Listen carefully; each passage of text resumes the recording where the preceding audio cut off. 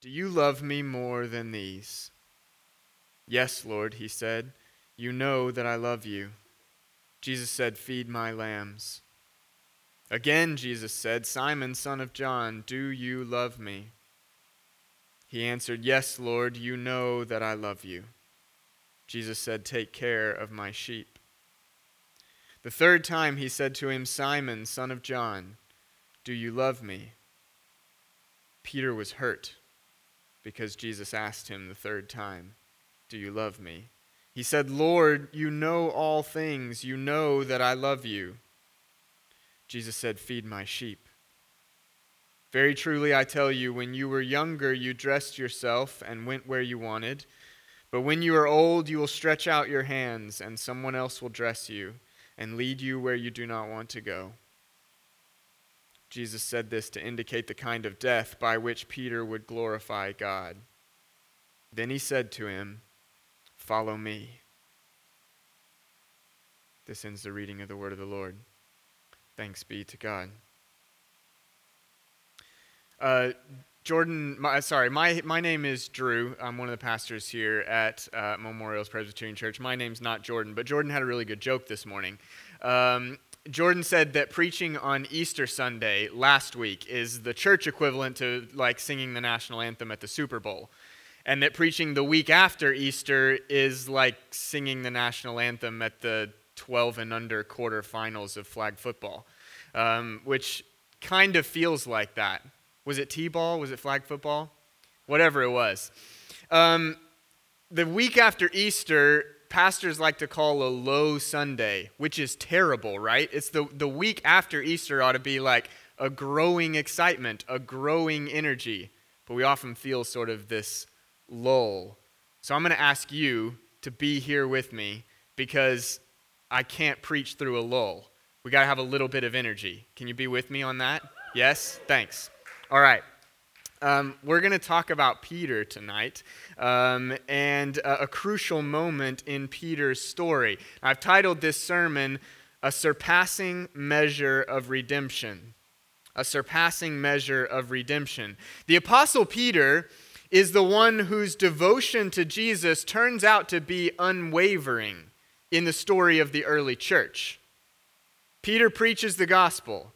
He lives a life of witness for Jesus, and that life of witness eventually gets him crucified, according to church tradition. But church tradition tells us that Peter's reverence for Jesus is so great that he refuses to be crucified in the same manner that Jesus was crucified. If we remember back to John the Baptist, remember, says something like he's unworthy to even untie Jesus' sandals. But Peter takes this a step further. He says, I'm unworthy even to die the way Jesus died. In many ways, the end of Peter's story is how we hope maybe our story would end, in wholehearted worship and devotion to Jesus. But that's not where Peter's story with Jesus begins.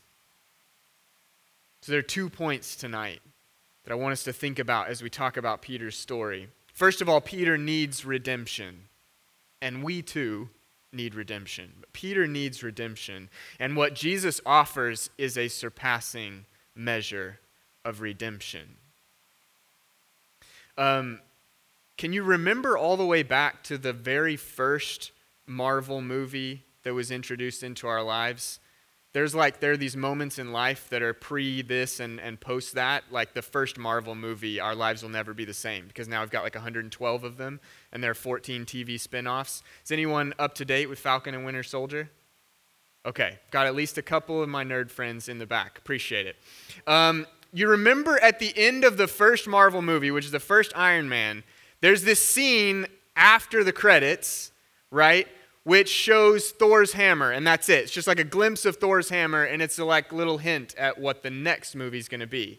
And now we all sit, well, when we're able to go to movie theaters, we sit at the movie theater for like 12 minutes after the movie ends in order to figure out if this movie is also going to have a post-credits scene. Us nerds call this a stinger. All right? The original stinger is in John's gospel. If you go back and read the end of John chapter 20, John closes the gospel out. At the end of John 20, he says, Jesus did a whole lot of other things that I didn't write down. These things I did write down so that you would believe and so that you would have eternal life. That's the end of the gospel. Except there's John 21. Because I don't know if John forgot about Peter or John was like, I'm leaving Peter's story and the resolution of that story till the end or what. But John 21 is like, wait a second, what happened to Peter? It's like the original stinger. And the introduction of this episode with Peter, Peter's final story of the Gospels, gives me the distinct impression that he and the other disciples are still at a loss as to what they're supposed to be doing. The beginning of John 21 says, afterwards, Jesus appeared again to his disciples by the Sea of Galilee. It happened this way. Simon Peter, Thomas, Nathanael from Cana in Galilee, the sons of Zebedee, and 2 other disciples were together. I'm going out to fish, Simon Peter told them. And they said, we'll go with you. See, this episode happens sometime after the resurrection. The story just before this, which is the one with Thomas, the one we call doubting, but maybe he's just looking for a little something extra from Jesus. But the story with Thomas happens a week after the resurrection, and this story in John 21 is even further on from that. And Jesus has already appeared to his disciples twice after the resurrection. But as the disciples are sitting around, now they're back in Galilee, they still don't quite know what to do. And Peter does something that we are so prone to doing ourselves. When we're dejected, when we're discouraged, when we're unsure of ourselves, when we're not feeling very hopeful, not feeling very faithful, what do? We go back to our old lives from before we met Jesus. This is what Peter does. He thinks to himself, I've got no idea what I'm supposed to be doing now. The life I thought I was going to live, this life of a disciple, this life of a follower of Jesus, that life is gone. Jesus is gone. My purpose is gone. What am I supposed to do? Well, I still know how to fish. So he says to his fellow disciples, I'm going fishing. And almost as if the other disciples are so relieved that someone has mentioned anything other than sitting around wondering what to do, they jump at the chance to go with him. We'll go with you. We don't know what else to do, but we know how to fish, so let's fish. They are already showing signs of abandoning the purpose that Jesus had given them whenever he called them to follow him. Jesus told them they would no longer be fishermen. But just like us, when they're at a loss, they go right back to that old life. And just to let the symbolism play out a little further, we find that they now fail at fishing. That night they caught nothing, the text tells us. But early the next morning, Jesus is standing on the shore. And he calls to them, friends, haven't you any fish? Jesus is like squeezing lemon juice on a paper cut. Of course they haven't caught any fish. They're still out on the water and it's already morning. The disciples, see in this story, I think they're dejected. They're depressed. But they also seem defeated. They seem defeated even in the way they're approaching their fishing. They've fished most of the night and not caught anything. As day breaks, they know the good fishing time is over. But they see a man standing on the beach who tells them to throw their nets on the other side of the boat. Why are they taking fishing advice from the guy standing on the shore? I get the sense that they are so dejected, they're so defeated, they'll try anything to get just a glimmer of that joy and abundance they felt when they were walking with Jesus. And this is us. How often Do we feel so dejected and defeated that we'll try anything to get a little bit of peace or a little bit of joy or a little bit of happiness? Maybe if I start exercising, I'll feel better. Maybe if I eat healthier, I'll feel better. Maybe if I declutter my house, I'll feel better. Maybe if I declutter my mind, I'll feel better. All of these are good things, but none of these things are going to fill the emptiness in our life that only Jesus fills. C.S. Lewis called it a longing for we know not what, a deep longing. And we're not sure what's supposed to fill it because we need redemption. We need restoration. So, what the heck? Let's throw the nets on the other side of the boat. See what happens. Then the miracle happens. In this story, it's the reminder that Jesus is the miracle worker that brings recognition for the disciples. They don't know it's Jesus until they're reminded that Jesus is the miracle worker. And it causes them to exclaim, "It is the Lord." And then Peter's response to recognizing Jesus is remarkably similar to the time that he saw Jesus walking on the water toward their boat on the Sea of Galilee. Just like in that storm, when Peter realizes it's Jesus, he gets out of the boat as fast as he can. It's almost a physical gesture of leaving that old fishing life again and swimming as hard as he can toward what Jesus is offering. Peter needs redemption. And he knows the only person who can give it to him is Jesus. As soon as we realize that we need redemption, because we, like Peter, have denied Jesus. As soon as we recognize that the fulfillment that's lacking in our lives, the satisfaction that keeps slipping through our fingers time and time again, the truth we've been searching for, the life we've always wanted, as soon as we recognize that these things are found in Jesus, we ought to be diving out of the boat just like Peter did. And then when they all reach the shore, Peter's now soaking wet. The disciples are struggling with the massive catch of fish. By the way, they threw the nets on the other side of the boat. There's a massive, miraculous catch of fish. And they get to the shore, and Jesus has already got the breakfast fire going.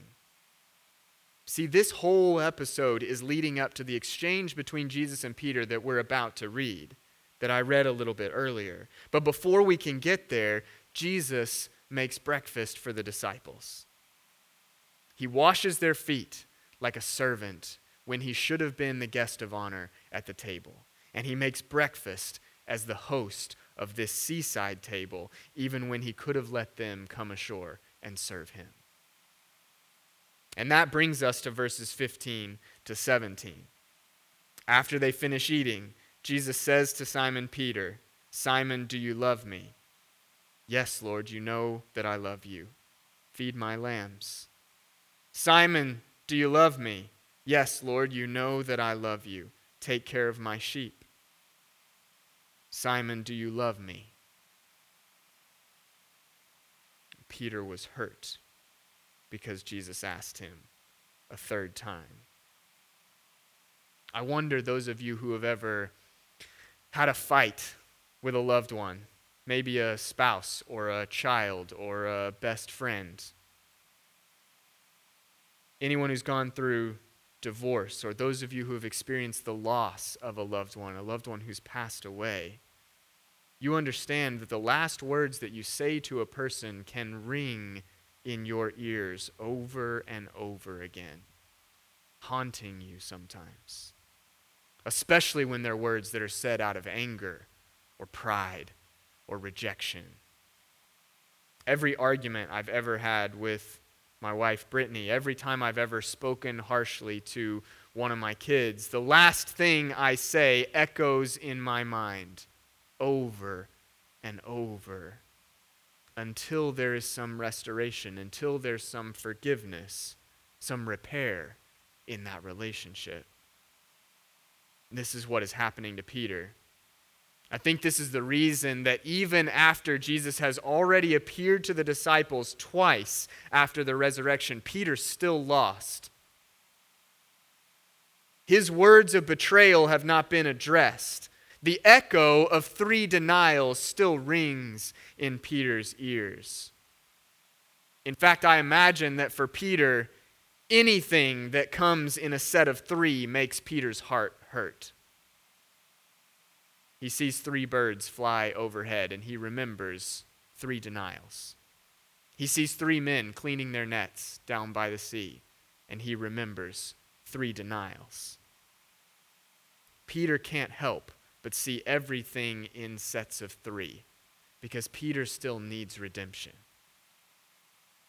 But why did Peter need redemption so desperately? For this, we have to read backwards in Peter's story. We've got to go back into John chapter 18. Because as we read Peter's story leading up to Jesus' betrayal and his arrest and ultimately his crucifixion, we find Peter saying, even though everyone else will fall away from you, Jesus, I won't fall away. Not me. Even if I have to die with you, I won't disown you. Famous last words, Peter. John chapter 18. Starting in verse 15, Simon Peter and another disciple were following Jesus. Because this other disciple was known to the high priest, he went with Jesus into the high priest's courtyard, but Peter had to wait outside. The other disciple came back, spoke to the servant girl who was on duty, and brought Peter in. You aren't one of this man's disciples, are you? The girl asked Peter. He replied, I am not. It was cold, and the servants and officials stood around a fire that they had made to keep warm. Peter also was standing with them, warming himself. And as he was standing there warming himself, they asked him, you aren't one of his disciples too, are you? Peter denied it, saying, I am not. Then one of the high priest's servants, a relative of the man whose ear Peter had cut off, wow, the irony, challenged him, didn't I see you with him in the garden? Again, Peter denied it, and at that moment a rooster began to crow. The rooster crows, and Peter is broken. And then Jesus is dead. And Peter's words of betrayal hang in midair as if they've been shouted into the void of a cave, echoing unceasingly in the chambers of Peter's mind. This is Peter's low point. It's the same thing we see in the story of the prodigal son. No, Peter doesn't go off to a far country after demanding his inheritance. Peter doesn't find himself in a pig pen, wishing that he could just go back and beg for a job in his father's house. Peter doesn't have the physical aspects of the story that the prodigal son has, but Peter gets to the exact same place psychologically and spiritually.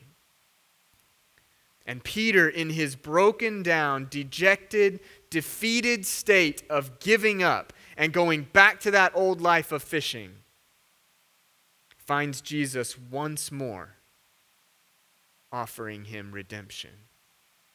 A robe for his back and sandals for his feet, a ring for his finger, and the fattened calf to eat.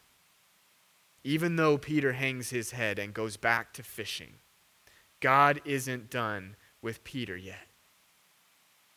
God knows that even though it's still Crucifixion Friday in Peter's mind, Sunday's coming.